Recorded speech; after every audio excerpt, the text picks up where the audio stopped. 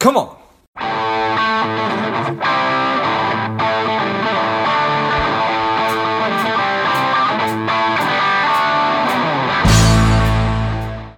Welcome to Lifeblood. This is George G, and the time is right. Welcome to today's guest, strong and powerful JJ Wenrick. JJ, are you ready to do this? Let's go. Let's go. JJ is a CFP. He is the founder of Wenrick Wealth, and he is the author of Teaching Kids to Buy Stocks. Again, excited to have you on. JJ, tell us a little bit about your personal life, some more about your work, and why you do what you do. No, I appreciate you having me on the program, George. I do what I do.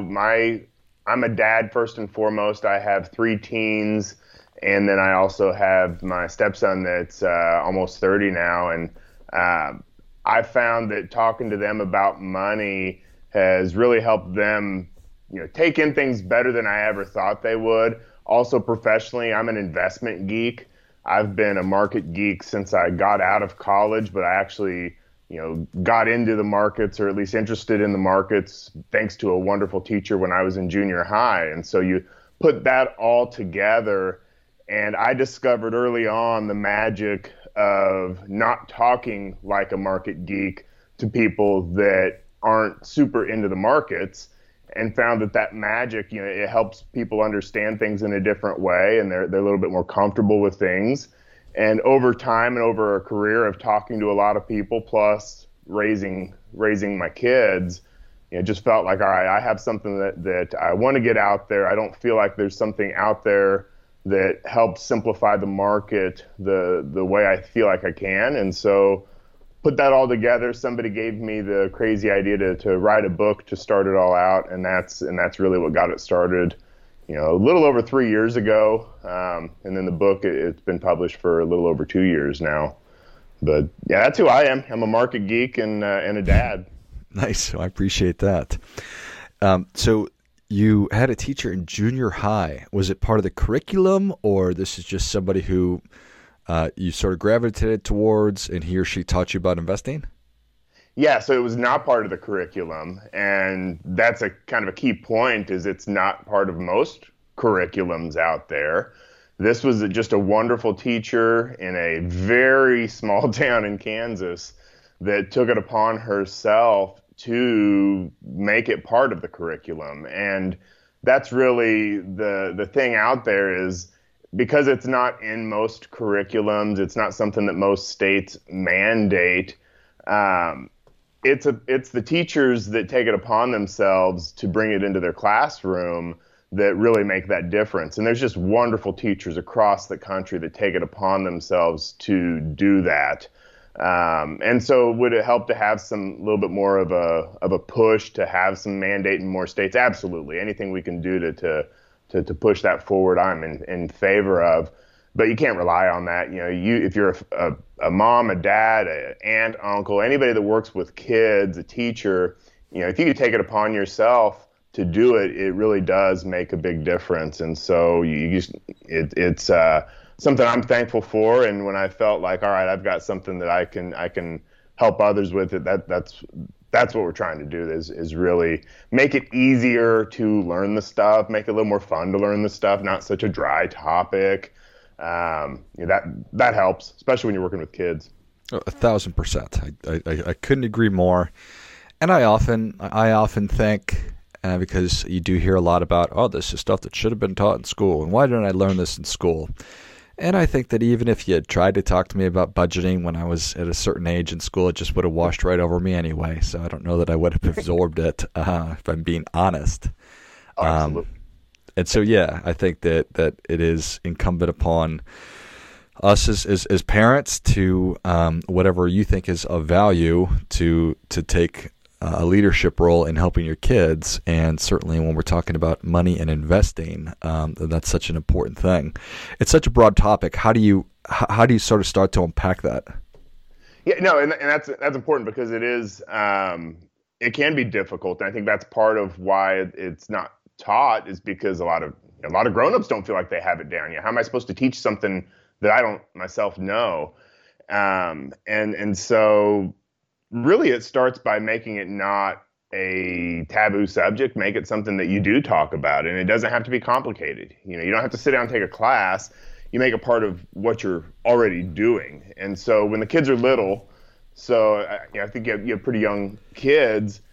Once you've figured out to the toddler that, all right, don't put the coins in your mouth anymore, well, that's when you start talking about, here's what you actually do with this stuff. It's a tool to help us get things that we need and even things that we want, and things have a price. And just starting to help them understand and be relational that, oh, this costs that much, so that it's, it has a unit of value. It starts with just that. Just talking to them about it, that there's, for most households, there's a finite supply of it, and just explaining that's a healthy thing for them to know and understand. It's not transferring any anxiety you have to them. It's just giving them the tools, just like teaching them to cross the street. So it starts with just talking about it, why it's important, what kind of tool it is, and then how much stuff costs. But then that's when you get into the real meat and potatoes. And this is super simple, but it's hard for adults. It's the discipline of saving. It's getting into that habit, or learning that skill of being able to delay gratification, so that if you get $1, don't do what I call the Southern California thing where I live. Don't spend $1.10 for every dollar that you get. Maybe take a quarter or take a dime and set it aside for when things go wrong, because life's going to go wrong. You're going to have bad luck, and if you don't have money set aside for when that happens, then it can be devastating instead of inconvenient. And that's a tough message to get to kids. You said it. Would it have done me any good to hear it when I was 12 years old? No, probably not. I probably needed to hear it at 7, 8, 9, 10, 11, 12, 13, 14, 15, 16, 17, and 18. So, but just teaching them that discipline of saving, that's a life-changing behavior. That really is I'm not overstating that. That's a life-changing behavior for folks. That's, not having the ability to build that cushion. I mean, that affects your relationships. It's one of the leading causes of divorce or money issues. I'm not saying all that can be solved by learning how to save, but a lot of it can.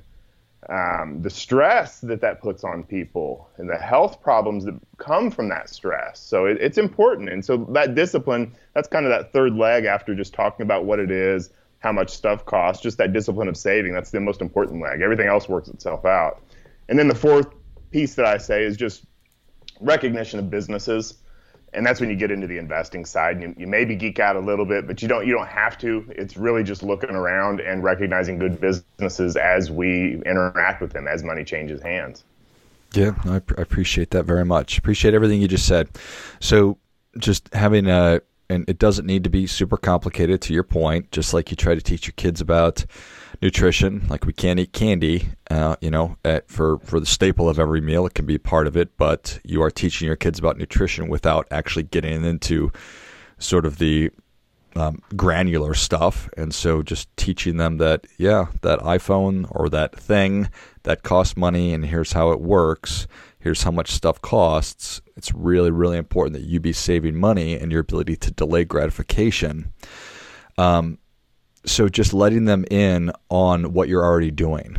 Like, is it grocery shopping? Is it just to walk me through sort of some practical stuff that we can help people take away and maybe implement? Yeah, no, that's perfect. And I think grocery shopping is a great example, because it's anytime money's changing hands. And grocery shopping is a great example because you can talk about a lot of the companies involved, from the store there. There's that business talking about, here's what they're trying to do as a business. They bought all this stuff at a cheaper price than they're selling it to us, because they have to cover this building and all these employees and these lights, and they're trying to make some money as well. And then there's the companies that you're buying the products of, whether it be the produce or the packaged goods, whatever it is. You kind of talk about that. You talk about any trends you see. I like to use the example of waiting in line for a burrito. So if you're standing there waiting for your lunch, and everybody's you're in a line of people happy to turn their money over, that's a time to talk about that business, talk about that restaurant you're in. If it's something locally owned, you say, all right, this is what they're trying to do, but maybe it's a big one, maybe it's a Chipotle or something like that, where you say, some of these companies you can actually be a part owner in. You're not left out. There's things called publicly traded stocks, and you start to have that conversation really pretty young, younger than you might think. My kids were 4, 5, and 6, and I was talking to them about, they're playing on an iPod or an iPad. Well, Apple sells that to you, and kids recognize brands. They recognize Disney. They recognize whatever it is. But then you start to explain that, that's a company, that's a business, just like that grocery store, just like the burrito place. And you help them start to recognize businesses.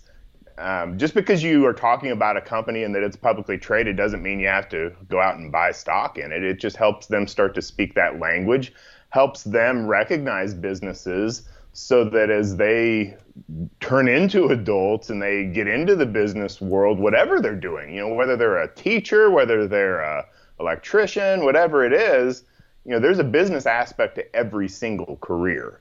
And even government work, imagine that if we have a bit of a business mind to that. And so if they're used to recognizing that type of stuff as they turn into adults, it gives them a leg up, whether they're an employee or a business owner themselves. Yeah, I think that sometimes I know that I take it for granted, just the stuff that I've sort of absorbed over the course of a career. But you just sort of forget that unless you are thinking about this, then there's a lot of Americans that will never actually go and buy an individual stock, and so therefore they probably just don't necessarily understand it. So the more that you can talk with your kids about it, that's nothing but a good thing. In terms of actually going and buying stocks and investing with kids, is that something that you talk about and do? Yeah, absolutely. And that's kind of that next leg. And that's where, once you've saved up some money, you can actually talk about doing that. Fortunately today, it's so easy to do. When you and I were growing up, it took a little bit more doing if you wanted to try to buy stock as a young person. But now, you can open stuff up online and you can buy fractional shares. You don't have to have $3,000 to buy a share of Amazon. You can do it with $25 because there's different ways to do it. And it also doesn't really cost you much or anything to do it. And I'm not saying, you should have, kids picking individual stocks for a whole bunch of money, but I think there's value. I think of the things my kids blow $25 or $50 on. There's value in spending that on a stock and watching that and learning from that. Or you can play games with it.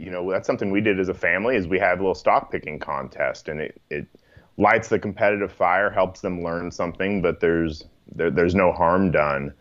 But as kids start to think about that, I can put some of my money into something like that, they start to recognize things in their world, and you can help them do that.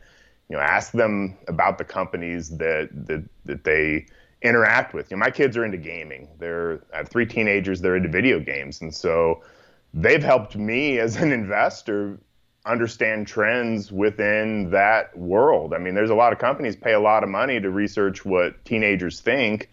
My daughter, she even has picked up on that. She'll say, I'm in that target market that advertisers want to know about because I'm a teenage girl, and she takes pride in that in some weird way.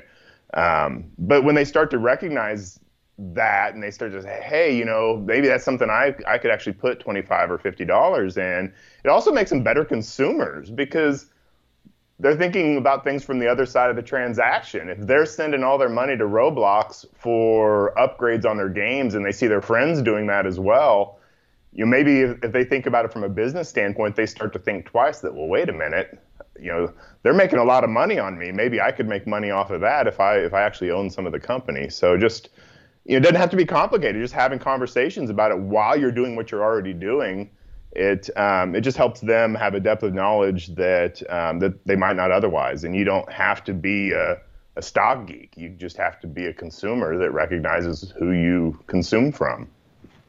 Yeah, that certainly makes sense. And So in terms of, I love the idea about having a kind of an investing competition. If you were to design just a perfect program, and perhaps this is in the book, would you open up a joint account with, let's just use Charles Schwab as an example, and you say, okay, son, daughter, what we're going to do is we're going to pick a stock, and they say, well, I love, Nintendo. I say, okay, great. Let's invest in Nintendo together. And then the other kid says, I like Barbie. And so they invest in Hasbro. How does that sort of actually play out? Yeah. And so that's how we did it, is we challenged them to save up, is maybe a little bit too much at the time, but we challenged them when they were pretty young to save up $500. And it took them a few years to do that. If I did it again, I'd probably lower the amount.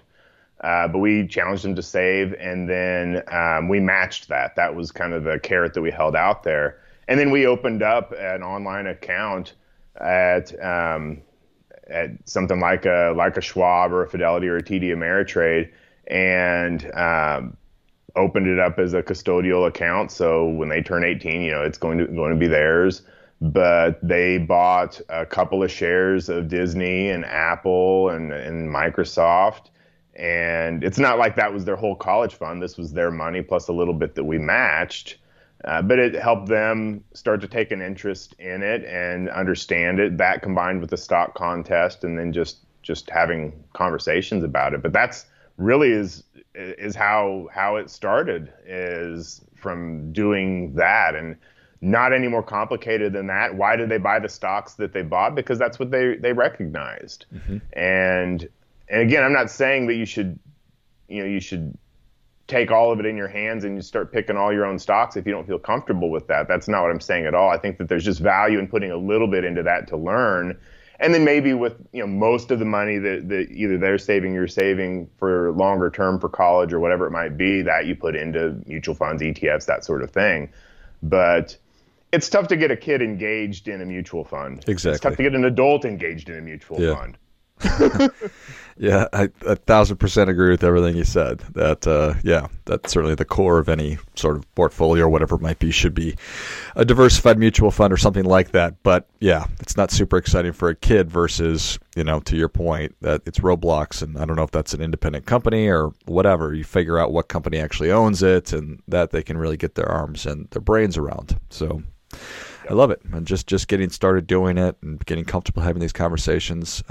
It certainly served you with that high school teacher or junior high school teacher, and could just have such a huge impact, just like we've been talking about. So, well, JJ, the people are ready for your difference-making tip. What do you have for them?